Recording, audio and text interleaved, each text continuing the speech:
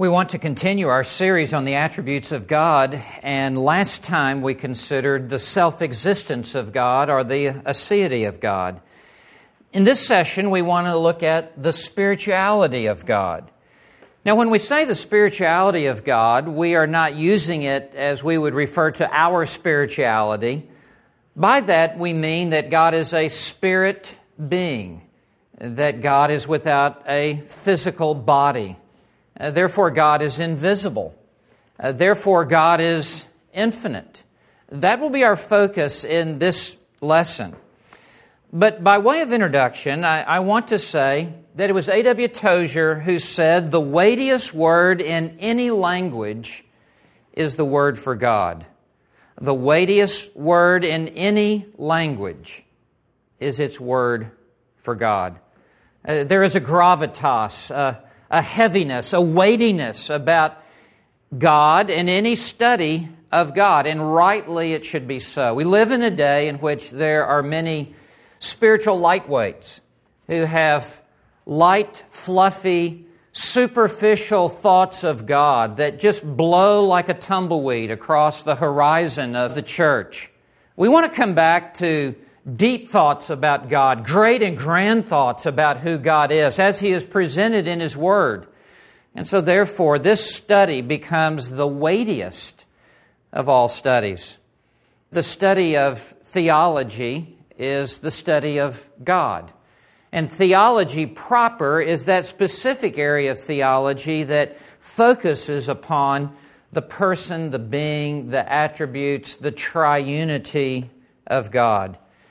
How we understand theology proper, in reality, defines how we see the other areas of theology. It is the attributes of God that I believe is the greatest lens through which we understand other disciplines of theology. So as we come in our study now to the spirituality of God, there are three words that I want to set before you. First is immaterial, that God is spirit without a material body. Now, when I say God is immaterial, I do not mean that God is unimportant. Quite the contrary, because God is immaterial, He is not immaterial in that sense. Because God is immaterial, He is of enormous importance to us. The key verse on this is John 4, verse 24, in Jesus' discussion with the woman at the well, in which He says, God is spirit. That is a small s. And that is to say that God is without physical composition, and that God does not have a material body like you and I do. God does not have a height that we could measure Him. He does not have a weight that we could weigh Him. God does not have body parts. We read in the Bible verses that talk about the hands of the Lord, the eyes of the Lord. For example, the eyes of the Lord roam to and fro throughout the whole earth. Well, God does not have eyes. God does not wear bifocals. Other verses talk about the arm of the Lord. Isaiah 53:1, the arm of the Lord is not short that it cannot save. Verses talk about the ears of the Lord. Well, if God is spirit, how do we reconcile this? Well, this is a figure of speech. It is called an anthropomorphic expression, that God reveals Himself to us in ways that we can easily understand by assigning human-like qualities to Himself as He reveals Himself to us. The eyes of the Lord roam to and fro throughout the whole earth is simply a way for God to reveal Himself to us, that God sees everything, that God knows everything. In fact, God sees through everything. The arm of the Lord is just God's way of saying to us He is mighty and He is strong. John Calvin, writing in his Institutes on the Christian Religion, explains to us that God is so infinite that as He would communicate to you and me with finite minds, God must come down to our level and communicate to us, if you will, with elementary type talk, kindergarten type talk, we would say today. In reality, even lower than that, baby talk to us. And for God to use these anthropomorphic expressions is an accommodation on God's part to the weakness of our own understanding. But God is not limited to having eyes and ears. If so, then God could only be in one place at one time, right? It is the mere fact that God is without a physical body that allows God to be everywhere at one time. When this session is over, when you go back to your house and when I go to my hotel room, no matter where we go, the Lord is with us. And no matter where we go, the Lord is already there before we arrive. And even when we leave this place, God will remain. And because God is without the spatial limitations of a human body such as you and I have, He therefore can be in all places at all times. What a wonderful feature this is of the Lord. I remember the first time I ever stood up to speak. I was a freshman in college. I played college football for Texas Tech, and we had a weekend of champions with FCA, and I gathered with other football players around the country. There were Dallas Cowboys there, and over the weekend we did various things of Christian activity and ministry with high school students, and on Sunday they would send us out to churches. I had no idea that I was being sent out to a church. Well, they sent me to a church so far out in the middle of nowhere that I looked it up the other day on Google, and even the post office is closed down now. I mean, it's so out there.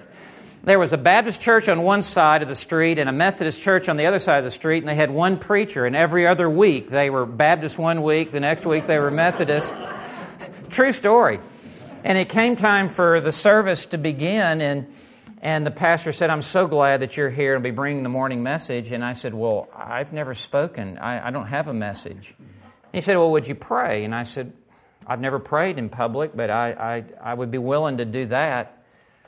So as it came time for me to pray, he got up in the pulpit and he said, "And now Steve Lawson plays football for Texas Tech." And I got up and began to make my way to the pulpit, and he said, "Well, now bring the morning sermon." So now here I am, thrown into first time ever to speak for the Lord. And the only thing I knew to say as I stood there and looked out into the eyes, it seemed like 1,000,000 people, was that I had come a long way from home to go to college in West Texas, and that I was very much alone, didn't know anyone on this campus of 30,000 students. But there was the verse that I clung to in Hebrews 13, "I will never, never leave you, nor forsake you." That God is with me wherever I go. The only way for that to be possible is for God to be without a physical body, such that He could be with my mom and dad in Memphis, Tennessee. He could be with me out in West Texas as I went to school. Did not Jesus say, "Lo, I'm with you always, even to the end of the age"? What a wonderful attribute of God this is. His spirituality, that no matter where we go, no matter what we encounter, no matter how alone we may ever be, this God is with us in the fullness of His being. Immaterial is the first word. Second word is invisible. Because He is immaterial, He is invisible.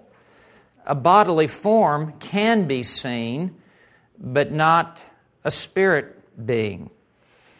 And so therefore, we must live by faith and walk by faith. John 1, verse 18 says, "No one has seen God at any time." You know what that literally means? No one has seen God at any time. It means exactly what it says. It says what it means. If you ever hear someone come up to you and say, "Hey, I've seen God," just write them off as a nut. John MacArthur tells the story of one preacher, a fanatical preacher, who came to him and said, "I was shaving the other morning. I was in the bathroom, and God appeared to me." MacArthur said, "You mean God appeared to you?" He said, "Yes, God appeared to me." MacArthur said, "Did you keep shaving?"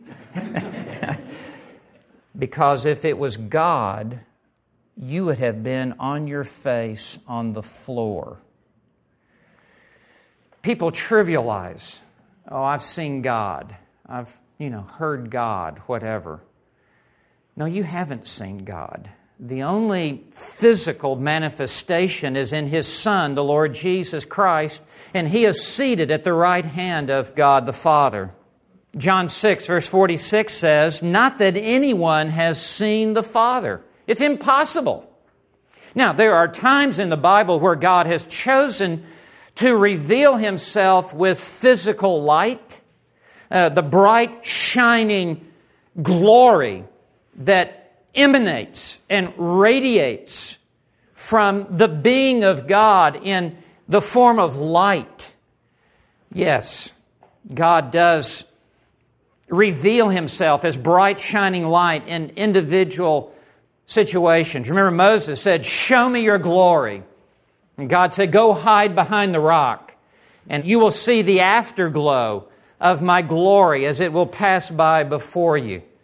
And that is the only physical manifestation. Something physical would be bright, shining light. But other than that, God is an immaterial body. Colossians 1, verse 5 refers to God as the invisible God. That Jesus is the image of the invisible God. 1 Timothy 1, verse 17, "Now to the King, eternal, immortal, invisible, the only God." We love to sing that hymn, "Immortal, invisible, God only wise." He is invisible. And 1 Timothy 6, verse 16 says that no man has seen Him or can see Him. Therefore, because God is invisible, we are entirely dependent upon what the Bible says about God. There's nothing that we can look at as far as a physical representation of God and learn what He is like.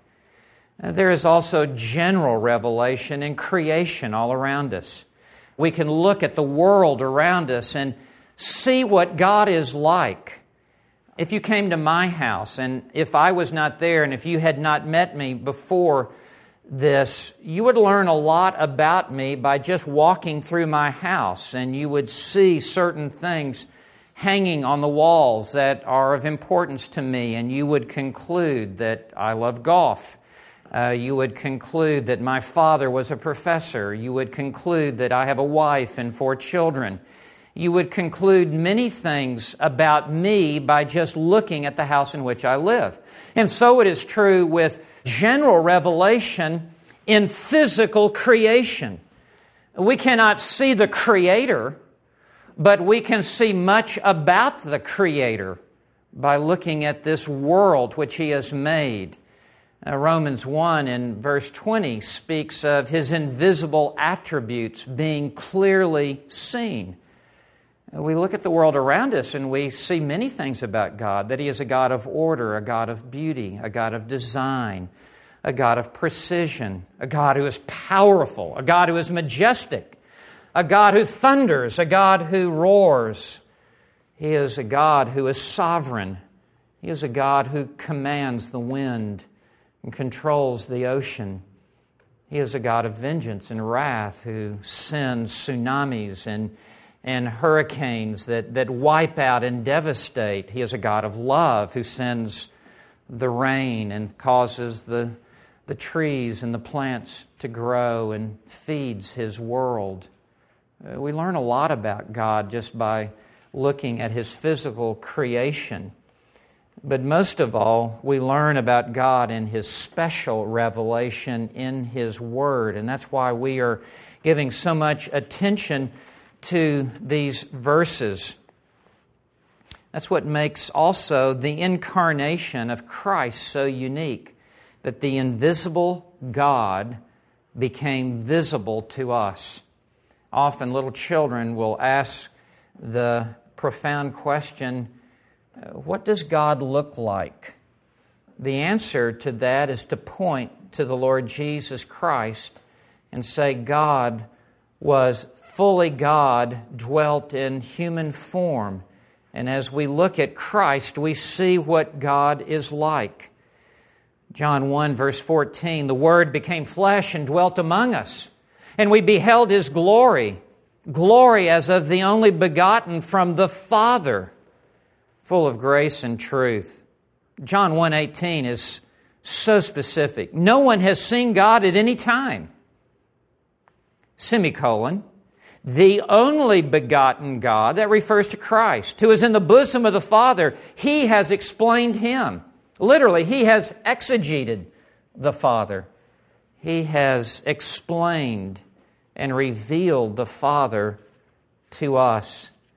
This invisible God has become visible to us in His Son, the Lord Jesus Christ. You remember in John 14? Do you remember when Philip said, Lord, show us the Father, and that is enough for us? And Jesus said, have I been with you so long, and yet you have not come to know me?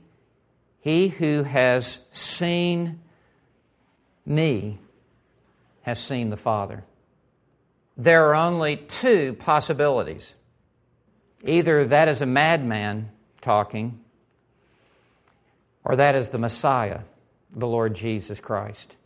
We believe the evidence of Scripture and the evidence of all that the Word of God says is that He is exactly who He claimed to be, the one who is co-equal and co-eternal with the Father, who took upon sinless human flesh and has come to reveal the Father to us and ultimately to die upon the cross for our sins. One other verse, Hebrews chapter 1, verse 3, He, Jesus, is the radiance of His glory, of the Father's glory. Jesus is the radiance of the Father's glory. That is the effulgence or flood of resplendent light revealing God to us. And He is the exact representation of His nature. So what are we saying? We're saying, number one, that God is immaterial. He is without a physical body. Second, that He is therefore invisible and He can't be seen. Therefore, we must walk by faith. We must live by faith. And oh, what a glory that will be one day in heaven to behold His Son, the Lord Jesus Christ, and to see Him face to face, as well as the bright shining glory of the Father. The third word that I would give us as we bring this to conclusion is the word infinite. As a spirit being without a physical body, God has no boundaries or limits. And we've already talked about this. He is free from any physical limitations. He is in no way limited by this time-space world.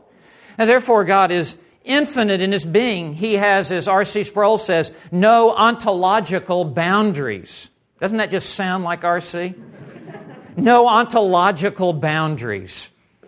There is no place that His being does not permeate with the fullness of all that He is. No matter where we are, the fullness of God is there with us. Job 5, verse 9 says that God does great and unsearchable things, wonders without number. In other words, His greatness far exceeds our capacity of human understanding. And really that also brings in the element of worship. We can never truly worship a God that we can completely figure out. It puts a sense of awe and amazement and astonishment to our worship that God is beyond us. He is way beyond us. He is infinite. It drives us to our knees.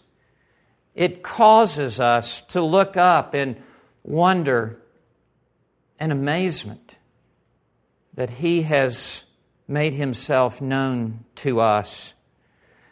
Job 9 verse 10 says that God does great things unfathomable. It's mind-boggling for us, mind-stretching. It pushes the limits out as far as we can think concerning the greatness of God, and yet He is still beyond because He is infinite. There's no limitation to His knowledge. There is no limitation to His power. He doesn't have muscles like you and I have, and there are certain reasonable limitations to God's strength. No, He is without body parts. Therefore, His power knows no limits. Nothing is impossible for God. This is the God that we worship. This is the God that we want to know more deeply as we follow His Son, Jesus Christ. I want to encourage us all that no matter where we are in our walk with the Lord, there is still so much more of God for us to know. We've not even yet begun to touch the bottom or to reach the heights. That is why it will take all eternity for us to know God, and even eternity will not be long enough for us to know the whole of the greatness of our God. May the Lord bless us as we consider the awesomeness of who He is.